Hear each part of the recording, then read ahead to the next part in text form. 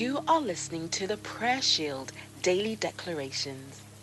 Heavenly Father, God of justice, we thank you for our history as a welcoming nation and declare that the United Kingdom shall continue to be a nation that embraces the vulnerable and oppressed.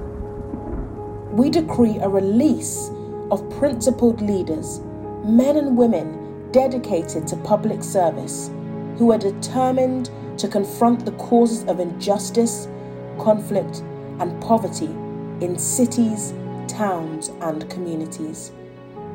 In all 4 nations, multi-generational champions are being raised up, people of influence in various spheres who will protect the weak and vulnerable.